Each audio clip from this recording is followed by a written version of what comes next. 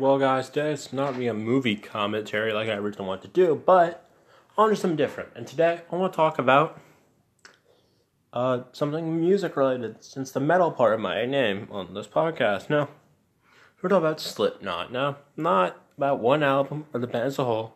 We're talking about some people out there who say Slipknot went soft after Iowa, or it's not Iowa, so it sucks. That type of bullshit that gets thrown around. But today, let's just address that.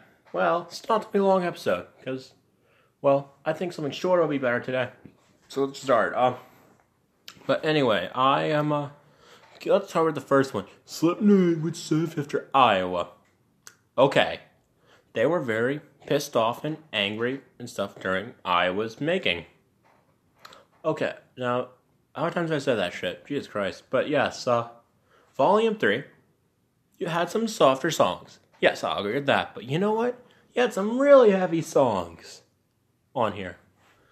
Like, Opium of the People. 3-0. You had some really heavy stuff on here. So, Volume 3 isn't heavy? That's bullshit.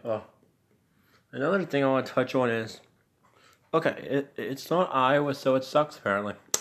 Let's address that bullshit right away. Iowa is a great album. It's my favorite. I love Iowa too. But you know what?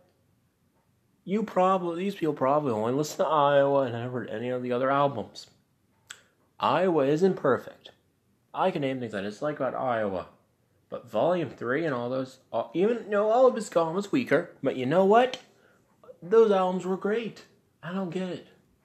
Another thing is, of course, you gotta deal with, if Iowa was the only Slipknot album, they will make, if they were just to copy what they did with Iowa every time, what's the point? You know what I mean? It would just be generic and boring. And also, it would kind of be against their artistic integrity as a band to do that. Another issue I have with this is,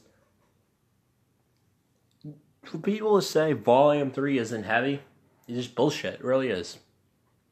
And yes, let's get to All Hope Is Gone. This album is the black sheep of the Slipknot albums, and for a reason.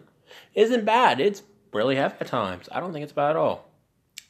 There are some flaws with it, yes, but you know what? I enjoyed All Hope Is Gone for what it was. And the Gray Chapter is, may I say, heavier than Iowa, and We Are Not Your Kind, their newest one. It's definitely heavier. And I don't get this, Other bands have to go through this whole, it's not one album, so it sucks, but with Slipknot, I notice it more. It's a shame. So, another problem I have with this is, if we are going to say other bands, let's say, Cannibal Corpse, let's say we were to think Butcher at Birth, right, was the pinnacle, right? And we never listened to any other material. You know what I mean? It'd just be bullshit. I'm kind of disturbed by the fact that, whatever. Another thing is, along with some of the stuff that, another metal-related thing, this is a different topic, so, if kids don't know who Ozzy Osbourne is, apparently.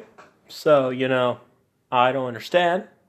He's in some rap music video. Now, I don't really care for rap. If you like it, that's cool. You can like it, I have no issue with that. But for kids not to know who Ozzy Osbourne is, that is just depressing. I don't want that bullshit of, No, when I was 7, I knew who he was. So if you know who music is, you should know who he is. I'm sorry.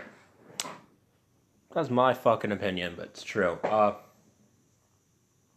yeah, guys, this is going to be the end for this episode. Really short one, only 4 minutes. Short and, convenient to watch, when you're in class or something, so you don't have to listen to me watch an hour-long movie. So, appreciate it, guys. Thanks for listening.